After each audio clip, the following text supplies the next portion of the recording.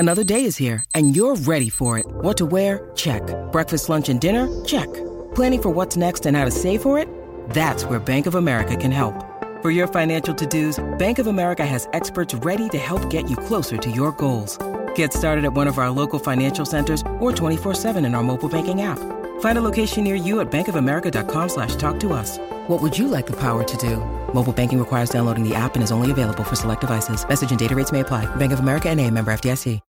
When you need mealtime inspiration, it's worth shopping Kroger, where you'll find over 30,000 mouth-watering choices that excite your inner foodie. And no matter what tasty choice you make, you'll enjoy our everyday low prices, plus extra ways to save, like digital coupons worth over $600 each week. You can also save up to $1 off per gallon at the pump with fuel points. More savings and more inspiring flavors make shopping Kroger worth it every time. Kroger, fresh for everyone. Fuel restrictions apply. This podcast episode is brought to you by Coors Light. These days, everything is go, go, go. It's nonstop hustle all the time. Work, friends, family, expect you to be on 24/7. Well, sometimes you just need to reach for a Coors Light because it's made to chill. Coors Light is cold lagered, cold filtered, and cold packaged. It's as crisp and refreshing as the Colorado Rockies. It is literally made to chill. Coors Light is the one I choose when I need to unwind. So when you want to hit reset, reach for the beer that's made to chill. Get Coors Light in the new look delivered straight to your door with Drizzly or Instacart. Celebrate responsibly.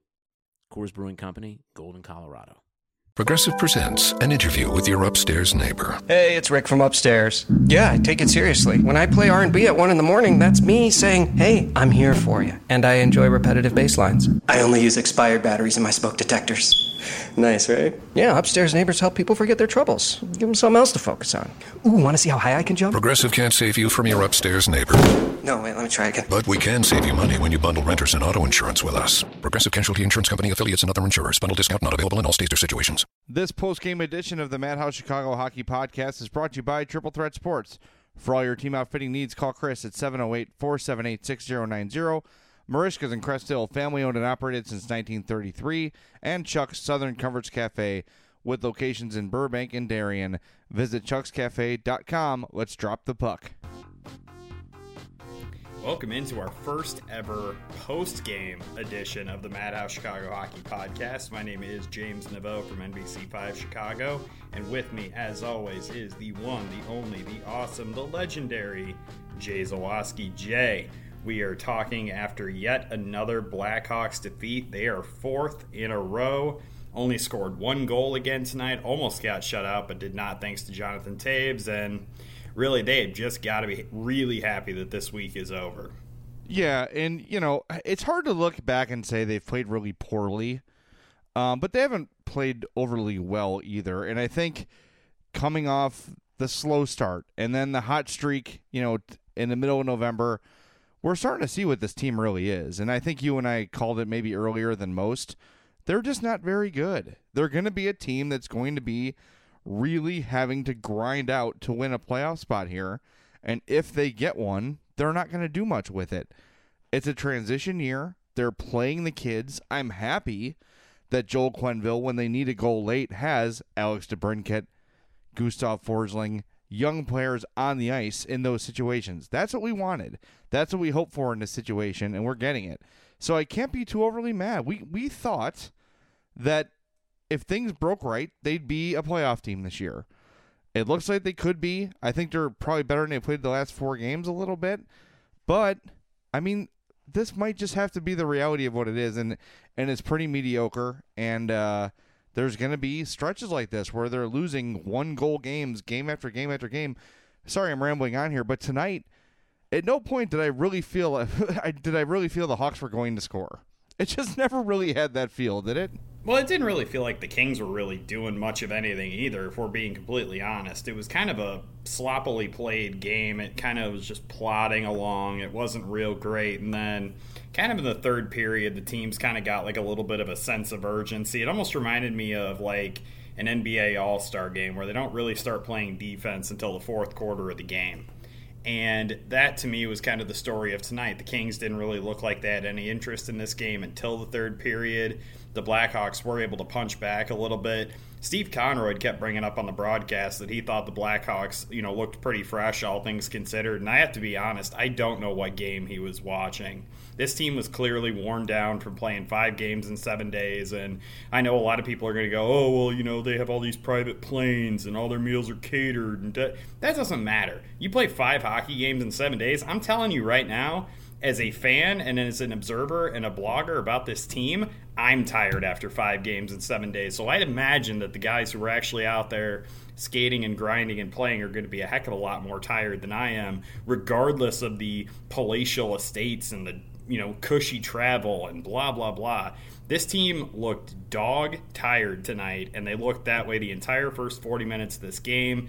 They bounced back a little bit in the third period, but it was just a little bit of too little too late. And honestly, they went up against one of the best defenses in the NHL tonight, if not the best. The Los Angeles Kings this season, I believe, are first in the NHL in penalty killing and in overall defense in terms of goals allowed. They are no slouch when it comes to preventing offense, and they gave the Blackhawks some real fits tonight. And you just have to give them a lot of credit and kind of move on and enjoy these next 2 days and rest. And there's really not a lot you can take from this game other than you went up against a really good defense and you didn't score until there was about 2 minutes left in the game. I felt for a long time, speaking of that Joel Quenneville is a little trigger happy on pulling the goalie. I think he does it pretty early, too often. You'll see the goalie pull with about 2.5 minutes left or so. And while I'm saying that, I am acknowledging that it doesn't feel like he's gotten burned a lot by doing it, but I'm always hesitant with 2.5 minutes left or 2:15 left or whatever it was tonight to pull the goalie, especially mid-shift. If there's an icing and you've got the puck down there, fine. But Forsberg left the ice in the middle of a shift. Dustin Brown got the puck and just scored. It was a matter of seconds from when, Forsberg left the ice to when the puck was in the back of the net. Yes, the Hawks went on to score and cut the game to 2-1 at that point. But still, I think he's too quick to do it. I know it's a small thing. It's not a hugely important thing, I guess, in the long scheme of things. And again, looking back at the numbers, it probably would prove that he's not doing anything terribly wrong. My gut and kind of like my hockey instinct tells me, man, he pulls the goalie early quick. Or often, he does it early often. Yeah, I would kind of agree with that. I feel like he maybe pulls the goalie a little bit too early. He's got a little bit of Patrick Waugh in him, where Patrick Waugh used to pull the goalie with 6 minutes left in the second period. He just was itching to get the goalie off the ice and see if they could score with the extra attacker. There might be a little bit of over-aggression on the part of Joel Quenneville, but I think most stats guys will tell you that pulling the goalie ends up being a worse idea than just trying to play it 5-on-5. And I'm not sure if that's just because there are more bodies on the ice or whatever it is. Guys taking liberties, shooting the puck down to try to score easy goals. I'm not sure what it is, but I kind of agree with you that there is a little bit of an over-aggressiveness there, but I also would prefer an over-aggressive approach to an approach that is too cautious. I wouldn't want Joel pulling the goaltender with a minute left in the game. I don't feel like that's enough time. I feel like if you do it this way, you probably get 2-3 shifts maybe with those top guys that you're putting out there in these situations, instead of only getting a little 30-second burst out of them and then that's it. I feel like Joel pulling the goaltender a little bit early might be just an excuse to kind of dictate that matchup a little bit and get the players out there that he wants to get out there. I only pull the goalie when I'm home alone. That's my policy. Nice. All right, before we wrap up our post-game thing here, one thing we have to acknowledge, we are 2 games into the Corey Crawford-less formation, and I think so far so good with Anton Forsberg. I think he was good the last 2 games he played against Dallas, tonight against the Kings. So I'm encouraged by what I've seen from him. I think he was really strong tonight. Again, there weren't a million terrific scoring chances, but he did the job when he had to. So far, so good with Forsberg. Do you agree with that? Yeah, I would agree with that. I think he was named second star last night against the Stars, and I definitely agree with that. I thought he did really well, especially at even strength last night for the Blackhawks. I thought he looked very comfortable in net, and he's not Scott Darling. I think that the thing that we're going to have to keep in mind here is we kind of move forward, the next maybe game or 2, depending on what the result is of Corey Crawford coming out and skating next week. The thing we're going to have to keep in mind is that the Blackhawks have had a preposterously good run a fortune when it comes to developing and getting backup goaltenders that can potentially start in other places. And then I think that you've seen, obviously, in some cases where guys like Antti Niemi have regressed a little bit, but by and large, they've had guys like Antti Ranta and Scott Darling that have come in here, played as backups, and been extremely good for those inevitable times when Corey Crawford ends up being injured. And I brought this up before the season even started, that we knew there was going to be a stretch of time this season when Corey Crawford was injured, and the big question was going to be whether or not Anton Forsberg was going to be good enough to kind of carry the load in those times, and we're obviously seeing that right now. And the offense hasn't been there the last 2 games, but Anton Forsberg definitely has been. And I have been pretty impressed with his effort. Well, he has played well, but the bottom line is that he's 0-1-1. So, not good enough. I mean, for the team.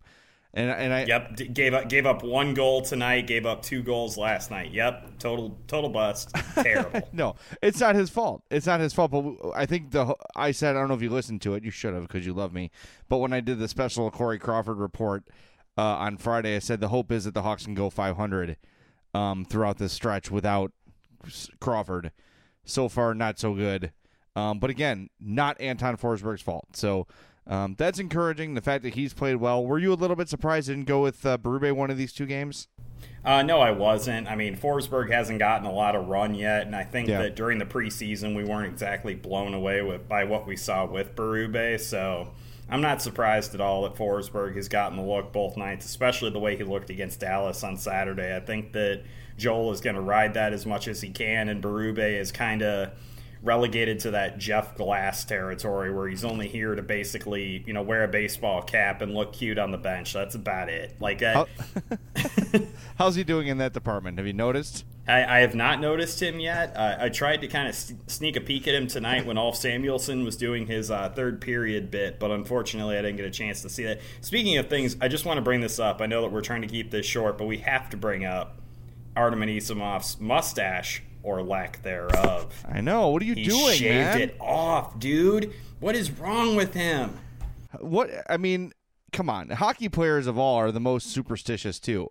He should know better. That throws off the entire mojo of the entire city, not just the hockey team. The Bulls are going to suffer.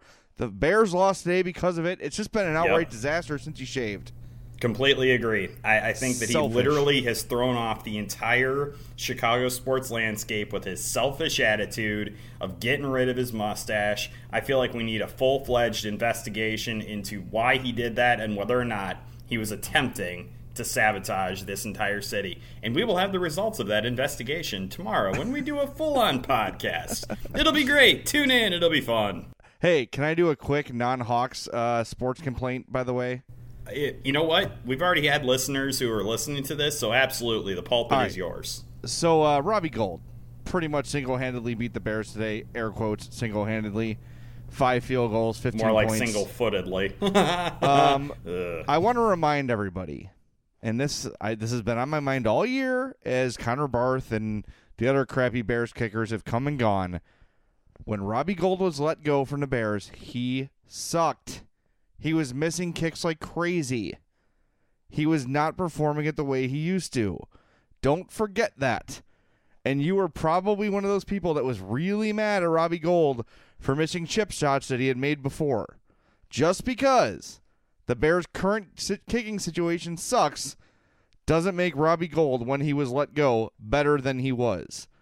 He was not good when the Bears got rid of him. Has he been better since? Absolutely. Of course, he's been much better. But when the Bears got rid of him, he was missing kicks routinely.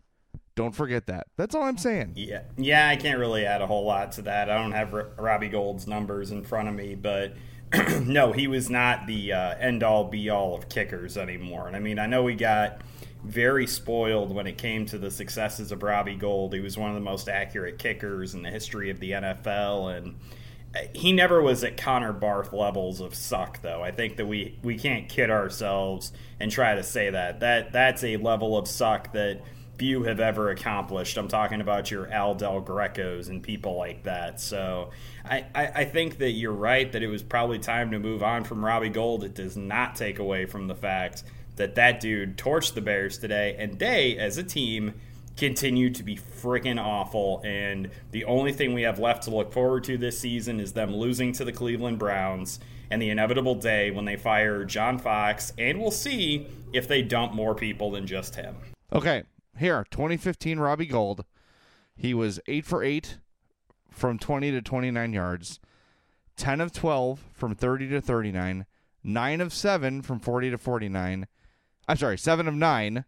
That'd have been a record. From 40 to 49, 7. and 7 of 9 from 50 plus. Good for 84.6%. You're acting like that's bad. That's not awful. It's not awful, but it wasn't like he was, ruling the world back then either. Bears fans were plenty annoyed with him at that point. Bears fans are stupid, and I include myself in that group. We are not the brightest bulbs in the box. We just aren't. All right. That's all. I just wanted to get that off my chest. Anything else you want to comment on the Avengers trailer, or can we save that for tomorrow? Yeah. I think I have not seen Age of Ultron. What? Why? I started watching it like 3 times, and then I just always kind of lost interest.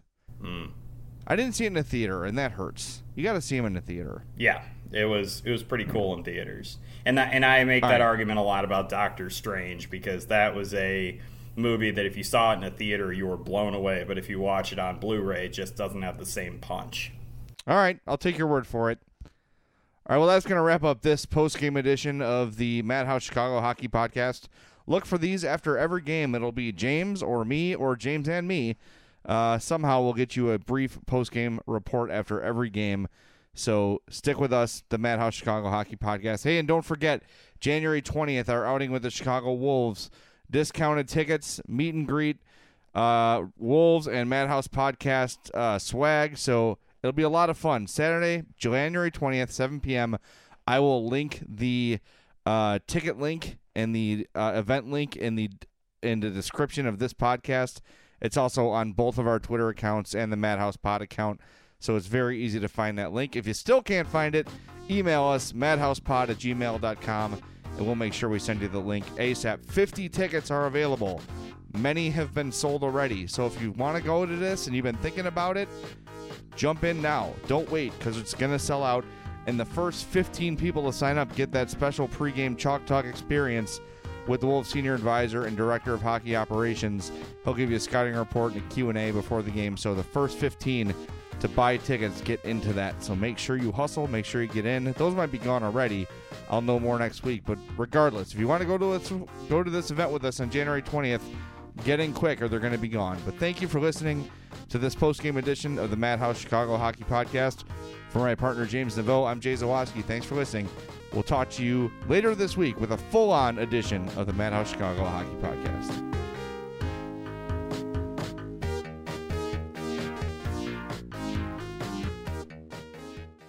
When you talk to a Dell Technologies advisor, you get someone who understands there's an art to listening and can provide small business solutions that make you feel truly heard.